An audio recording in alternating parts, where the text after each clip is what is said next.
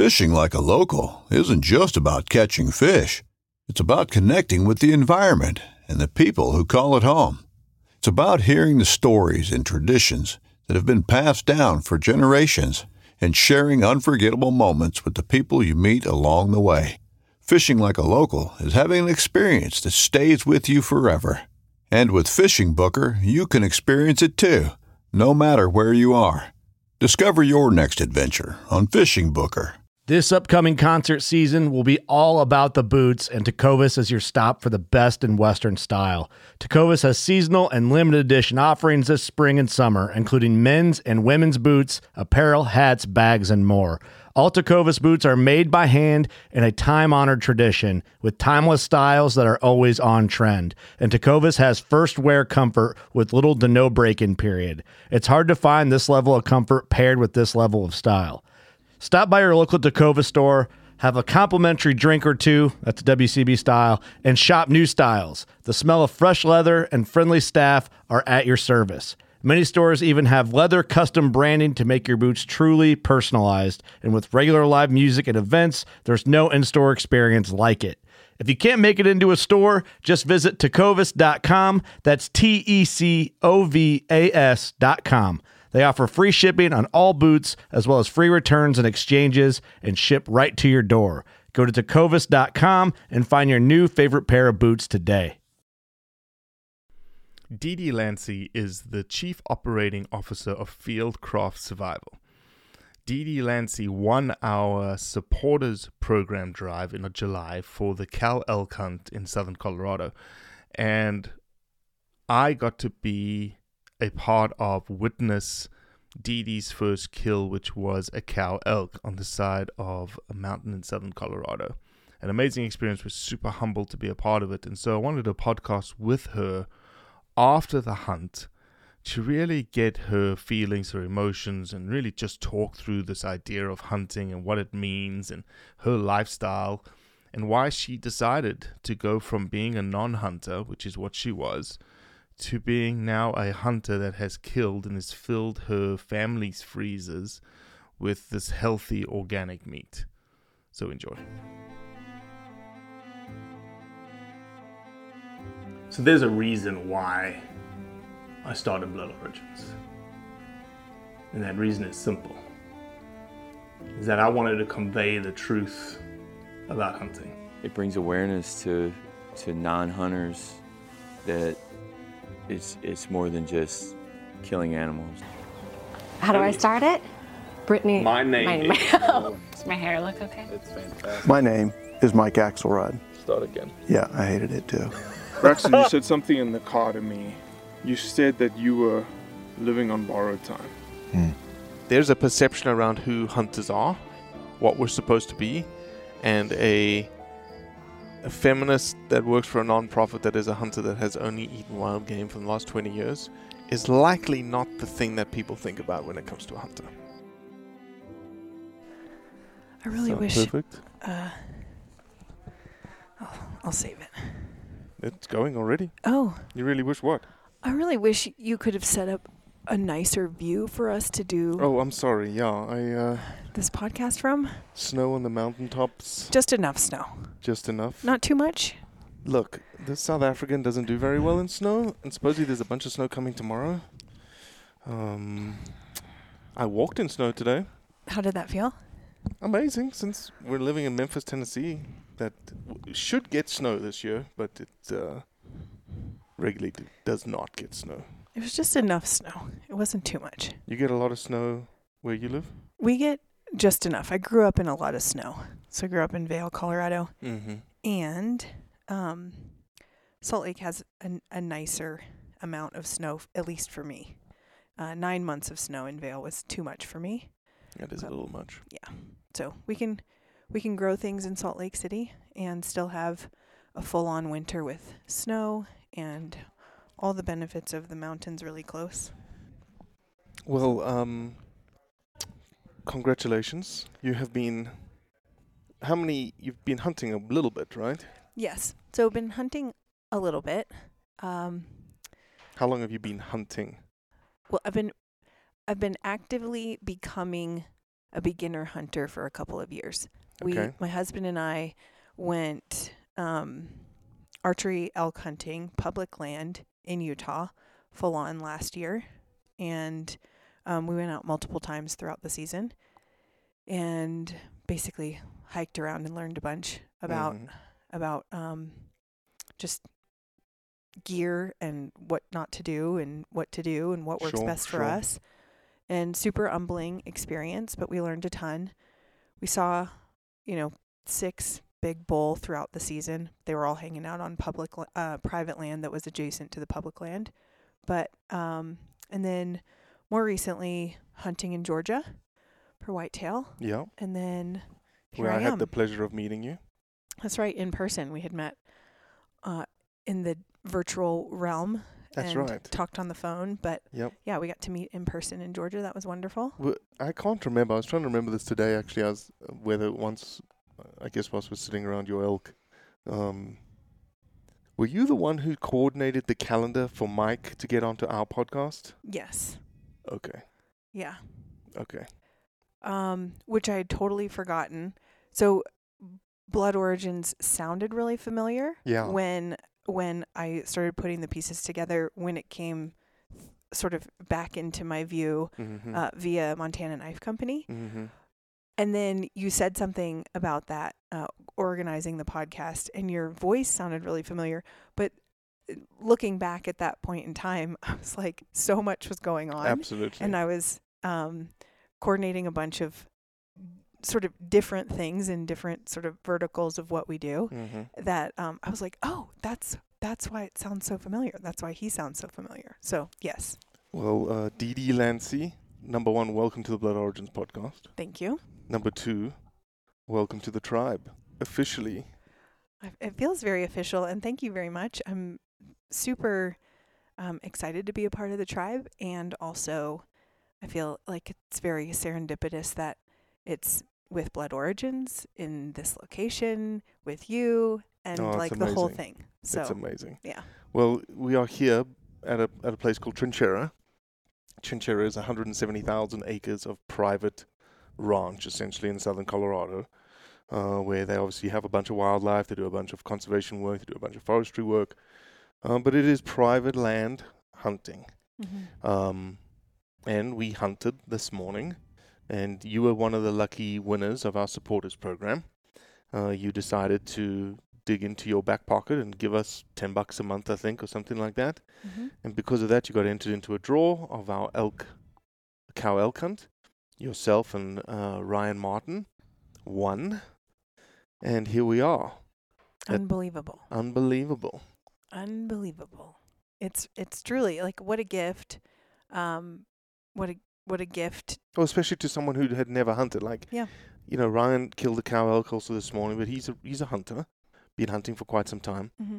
And I'm sure, I know that he's very appreciative of it, and he's gonna take all the meat home and whatnot. But for someone to win it, like Dee Dee Lancey, that was trying to hunt, had not killed anything yet, and you got to do it on a hunt that we gave away. Here, it's absolutely serendipitous. Yeah, it feels, it's super cool. First of all, it's amazing what you personally are up to, and then what you guys are up to with Blood Origins. So I feel very, it really resonates with me, what you guys are doing. It resonates with what I'm doing in my personal life and committed to doing for myself, but also for my children, for them to have this knowledge base, however they implement it into their lives. But my husband and I are very much committed to learning and earning it and doing the work. So to feel this really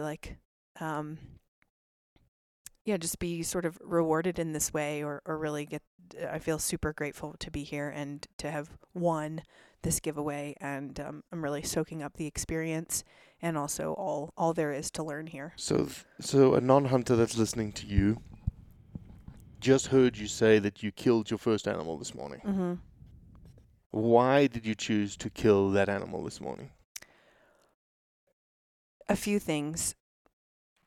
My husband and I are committed to getting closer to where our food comes from.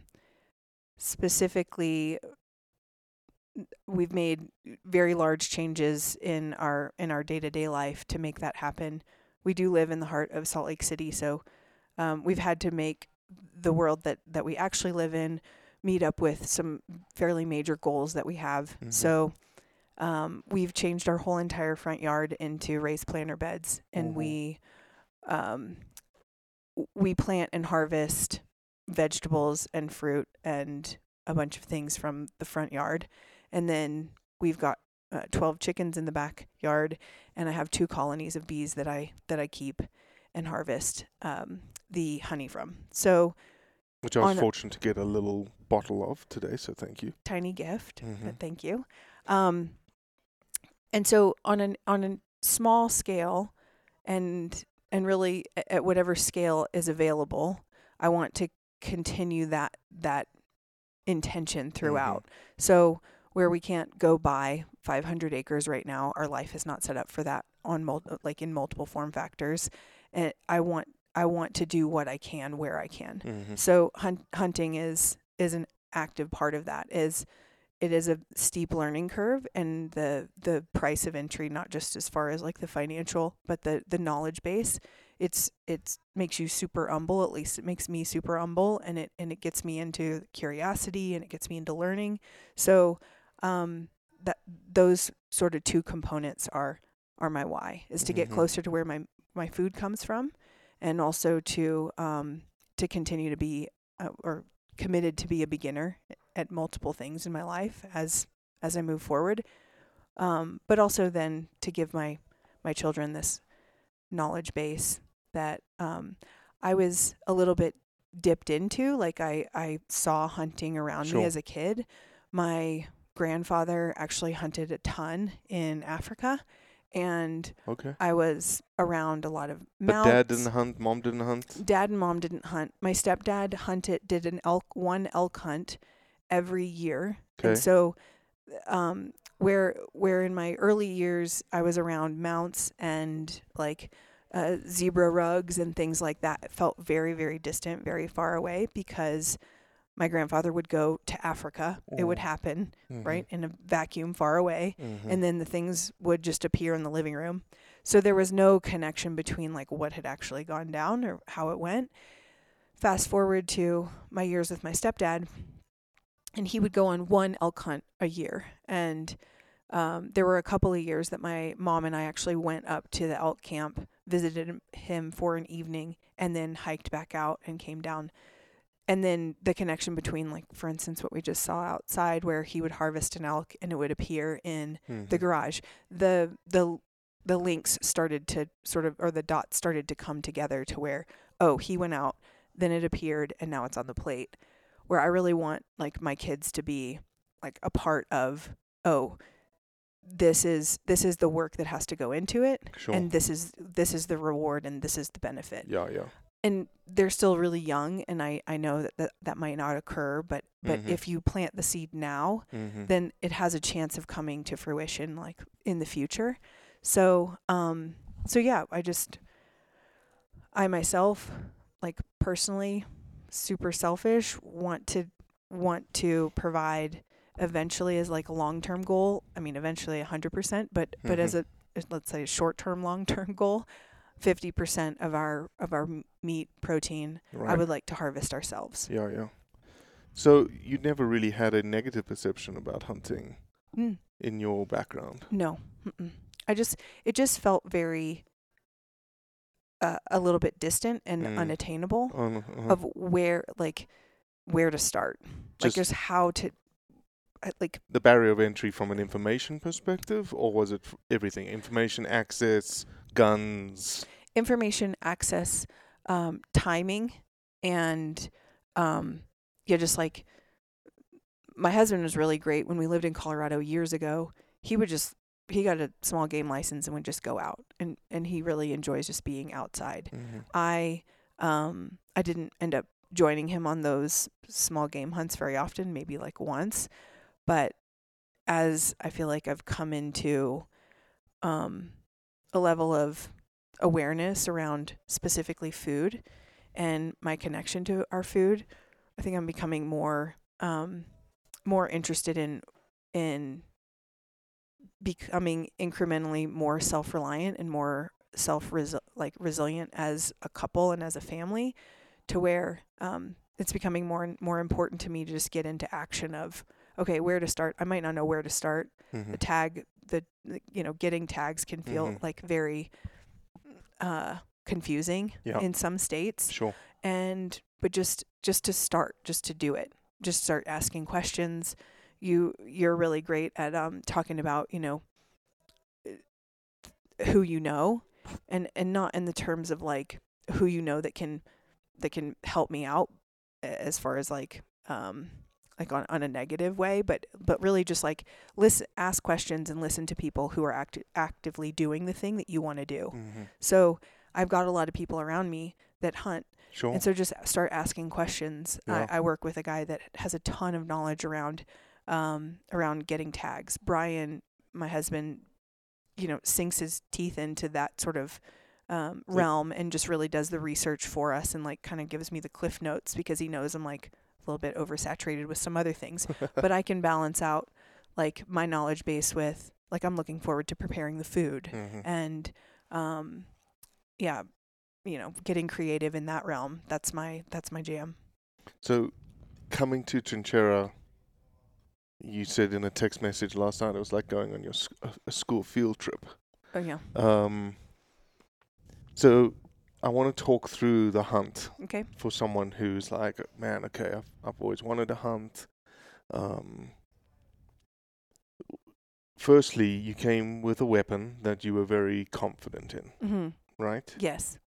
How confident were you, or how do you know you were confident in that gun? Well, first of all, the gun came highly recommended by people that I deeply respect, who know weapons very well. So that's one. Then cross-referencing and doing some research on which weapon is the appropriate weapon, and also which ammunition is the appropriate ammunition for the specific hunt that we are going on, was really important to me. What I've realized through this process is the preparation is so important. Like having trust in the people around you and having trust in your weapons and your equipment is super important, at least to me. And it's become more obvious to me as I get out and do more hunting, how important that is. So started with the weapon. It's a SIG Cross 308, and shot it enough to where I felt proficient with it and confident in my scope and myself. And then just knowing. Not afraid of the weapon. Not afraid of the weapon. No. And really empowered to use it properly. Okay. And respectful of the weapon. Okay. So this morning we get up, it's freaking dark. It's dark 30 when we get up. Yeah. I don't know if you noticed it, but it was windy all night. Yes, I did. Wind was pumping all night, and I was like, oh, this, wind's not very good for hunting. You're sitting down for breakfast. Did you have a big breakfast? So another thing that I've learned about myself through what I've jokingly kind of called hiking through the woods carrying a weapon up into this day is that I really do need to take care of myself as far as my nutrient level and caloric intake. So as excited and nerve-sighted as I was, woke up multiple times through the night. I did hear the wind, and I did get myself back to sleep. I have been doing some visualization work and specifically around the nerves and adrenaline that I knew were going to be coming when I got in front of or around the animals or animal. And so I've been channeling a warrior me from a past life that I know existed, and just asking her to really help me in this process. And so put myself back to sleep with those visualizations and then woke up and yes, definitely had a breakfast, like a proper breakfast with bacon, hash browns, eggs, cup of coffee, and then a smoothie also, and a glass of water. Because I think I just buzz through calories. And what I have found in the past is I have a really hard time calibrating my temperature. And so I'll either get really hot or I'll get really cold. And especially if I get really cold, I can get really tired and I can bonk really fast. And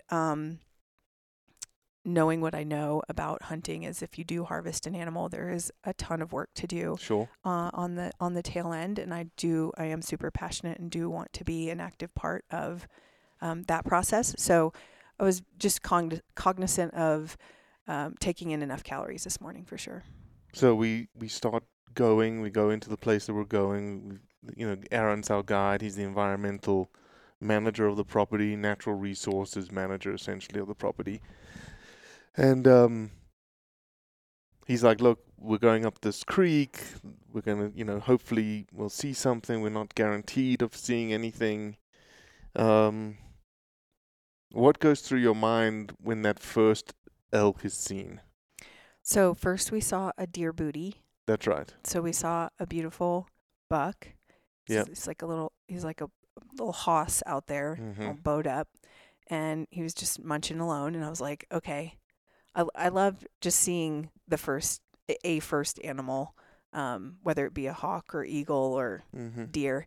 So then we kept going up the draw, and Brian saw some elk. And we were about to actually start going again, and so we stopped and and we all got out of the truck, and it was go time. It was go time. I got a little pep talk, and Aaron was great.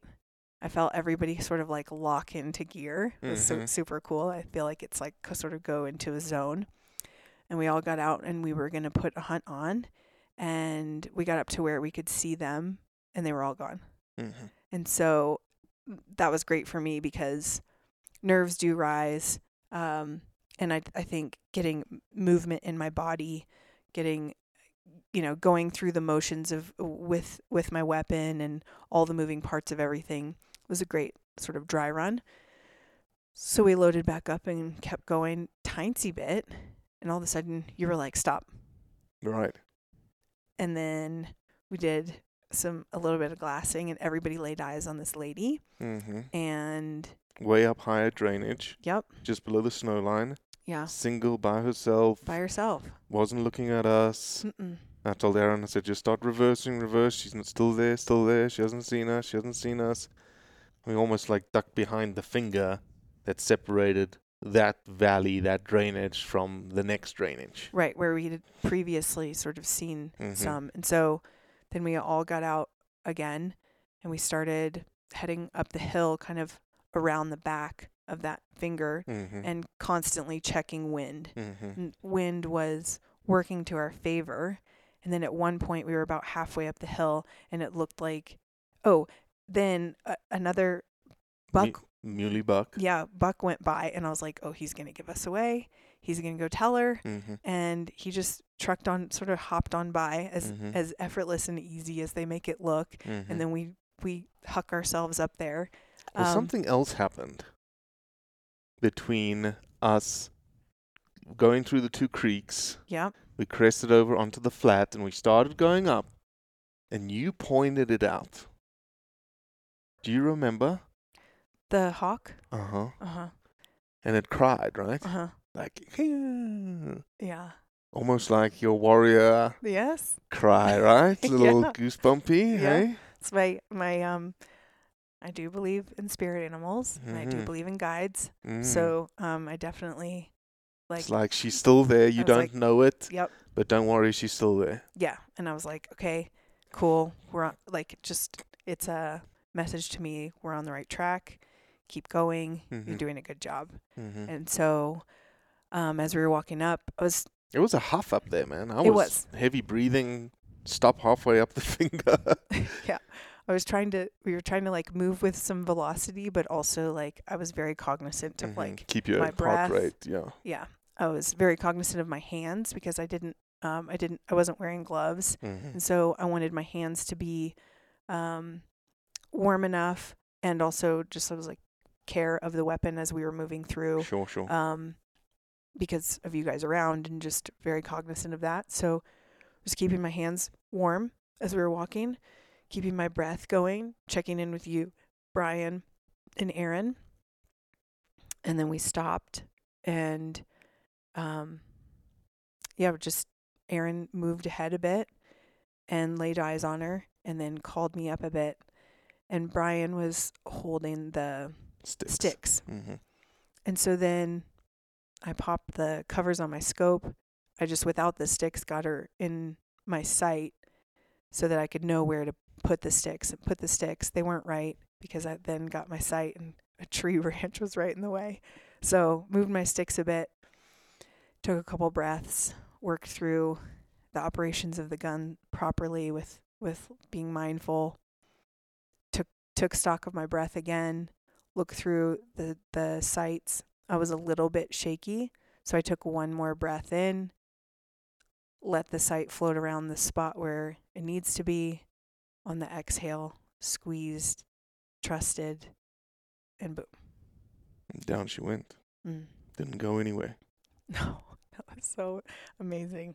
Which is exactly what I've been visualizing. It's Mhm. just with honor and respect, Mhm. just taking an animal down to where they don't suffer. It's funny the way that you just described it. It's a lot of women hunters do exactly what you did. If you ask any guides, any outfitters, if they prefer to hunt with guys or girls, women, they prefer women. Because in the moment, you guys become killers.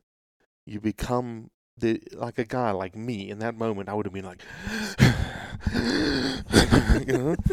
And girls don't do that. Girls just like, oh, that's what we're here for. That's what we're going to execute. And it's just like you dial yourself in, focus in, everything tunes out. You get the job done. And you can talk to, I remember Cuz Strickland. You don't know who Cuz Strickland is, but Cuz Strickland is like one of the OGs of whitetail hunting and turkey hunting in the Southeast. He was the first guy to start filming it with a guy called Will Primos. Cuz Strickland takes a lot of people hunting. Mm. He says he will take a woman hands down over a guy any single day that he can take a woman hunting. Oh yeah. Because he knows as soon as the moment comes, something happens, that you guys just dial it in. There's no like buck fever or doe fever or anything like that. It's just like you guys just dial it in. It feels very much like that. It feels, and it's new to me, but it feels like like I shift into a gear that like I'm meant to be here. I'm harvesting meat for my family. This is very purposeful. Mm-hmm. It's very mindful. It's not rash. I'm not in a rush. Yep. There is a point where it's very important to get into action, but yeah, to really shift into that gear of like harvester, like here to provide and to be as respectful and yeah, just honorable in the harvest as it can possibly be. It's very important. And so what we did then is we just sat on the side of the hill. We called the people in, come load the elk and take it away, right? No. I mean, we did. You didn't leave any. We had someone come up because we were right close to the road to come take the carcass whole, but you experienced the entire thing. You're like, I want to know how to do this. Yeah, I think from everything that I've been through so far, the either tracking, which we didn't have to do, and also the preparation on the side of the mountain to properly preserve the meat, but also to take care of every piece of the animal that we can possibly take home is very important to me. And I might not have you and Aaron there next to me next time, so I really wanted to do all of that myself with you guys helping, talk me through it. Because how many times did you and Brian say, if we had killed an elk last year, we were in trouble? I mean, we are good people at figuring things out on the fly. Of course, you would have figured it out. That said, this is a massive creature that is, there is a way to do, there are multiple ways to do it right. Sure. And there are multiple, obviously, ways to do it.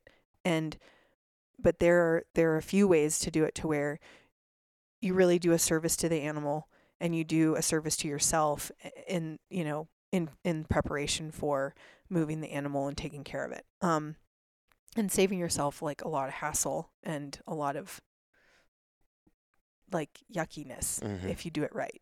So that was super important to me, and I really do greatly appreciate the patience and knowledge that both you and Aaron shared with Brian and I during that process. People listening to this podcast are going to go, Robbie had patience. Yeah. It's like my worst. It's like my greatest weakness. Well, I have zero patience. I know you. There were a couple of times I took my knife. If you notice, I took my knife I know. off my bino, and I did a little bit, then I stuck the knife back. I know. But I so resonate with that because when you are like proficient at something, it is so hard to watch a person be a beginner. And that's why I did keep saying like, thank you so much for being patient. I know it's so hard because I mean, in life, especially as adults, like by now you're good at stuff, right? And so to hold space for somebody to be a beginner and mess up and stay in it and stay in that teacher role is really actually profound. I mean, a lot of people can't do it. And so I felt you flexing that muscle for me, and I do appreciate it because it's like with kids. I mean, I do it all the time with my kids to where you're just like, oh man, this would go so much faster if I could just do it. But then they'll never learn. Yeah. So let's talk through the things that you are taking home from the animal. Okay. 'Cause a lot of people are going to be like, well, great, she took, got a bunch of really good elk meat. Yes. But we took the kidneys. Yes. We took the liver. Yes. We took the heart. Yes.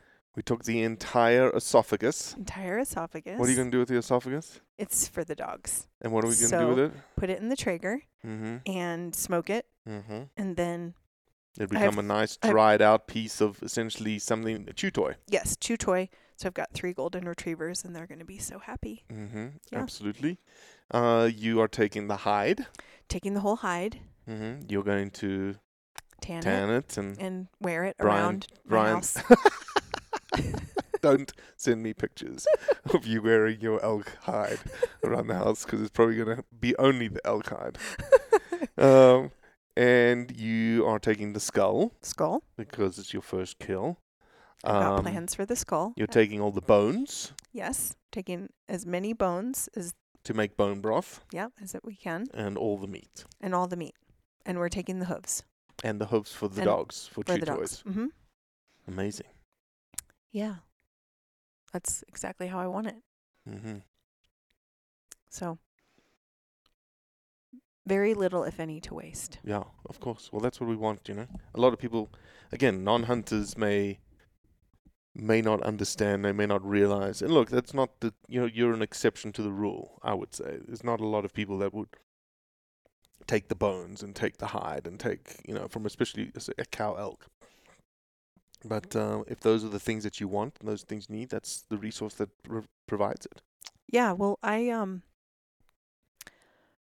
so the bones are really important to me, both for our dogs, but actually more importantly for us. I think bone broth is incredibly important as a staple throughout the winter and really throughout the year for our immune system. And it has really helped me in the past, let's say like 5 to 7 years of drinking it throughout the winter. You drink it every day? Like, do you have a little shot of it, or what do you do? I prepare batches, and then we'll have it in sort of chunks of time. So, I make but a bunch. What do you do from a dietary perspective? Or you just use weekly. It in like weekly? I use it I'll use bone broth to make rice instead of water. Oh, okay. I'll use bone broth in making red beans and rice. Okay. In gumbo Yeah, or yeah. in any soup base, I'll use bone broth instead of Gotcha. store-bought broth. Gotcha. So I make a huge batch and then freeze it, and then throughout the winter just use it really in everything. I use it if I make a pot roast, I'll use bone broth. Gotcha. Yeah. And you scoop off the fats and stuff like that? Is it just pure liquid?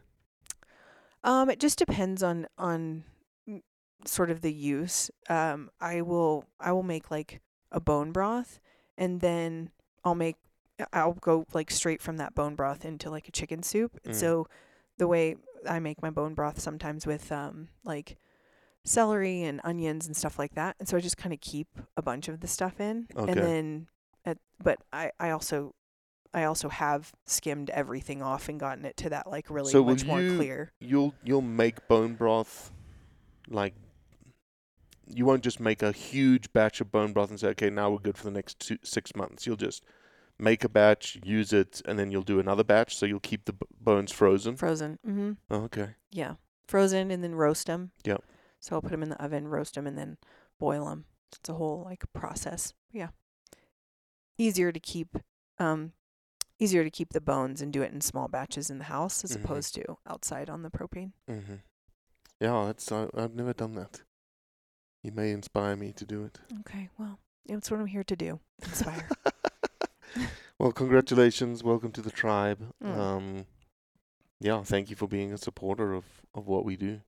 Well, thank you for having me. And You're thank welcome. you for just in the bit that we've gotten to know each other. Thank you for having the courage and the stick-to-itiveness to create what you're creating. I'm really proud of you. I'm excited to watch what is ahead for Blood Origins. We're excited too. Yeah. All right, you got a sauna coming. I do. My sauna's on. Well, that's it for today. I appreciate you listening, as always. Leave a review, share it with your friends, and most importantly, do what's right to convey the truth around hunting.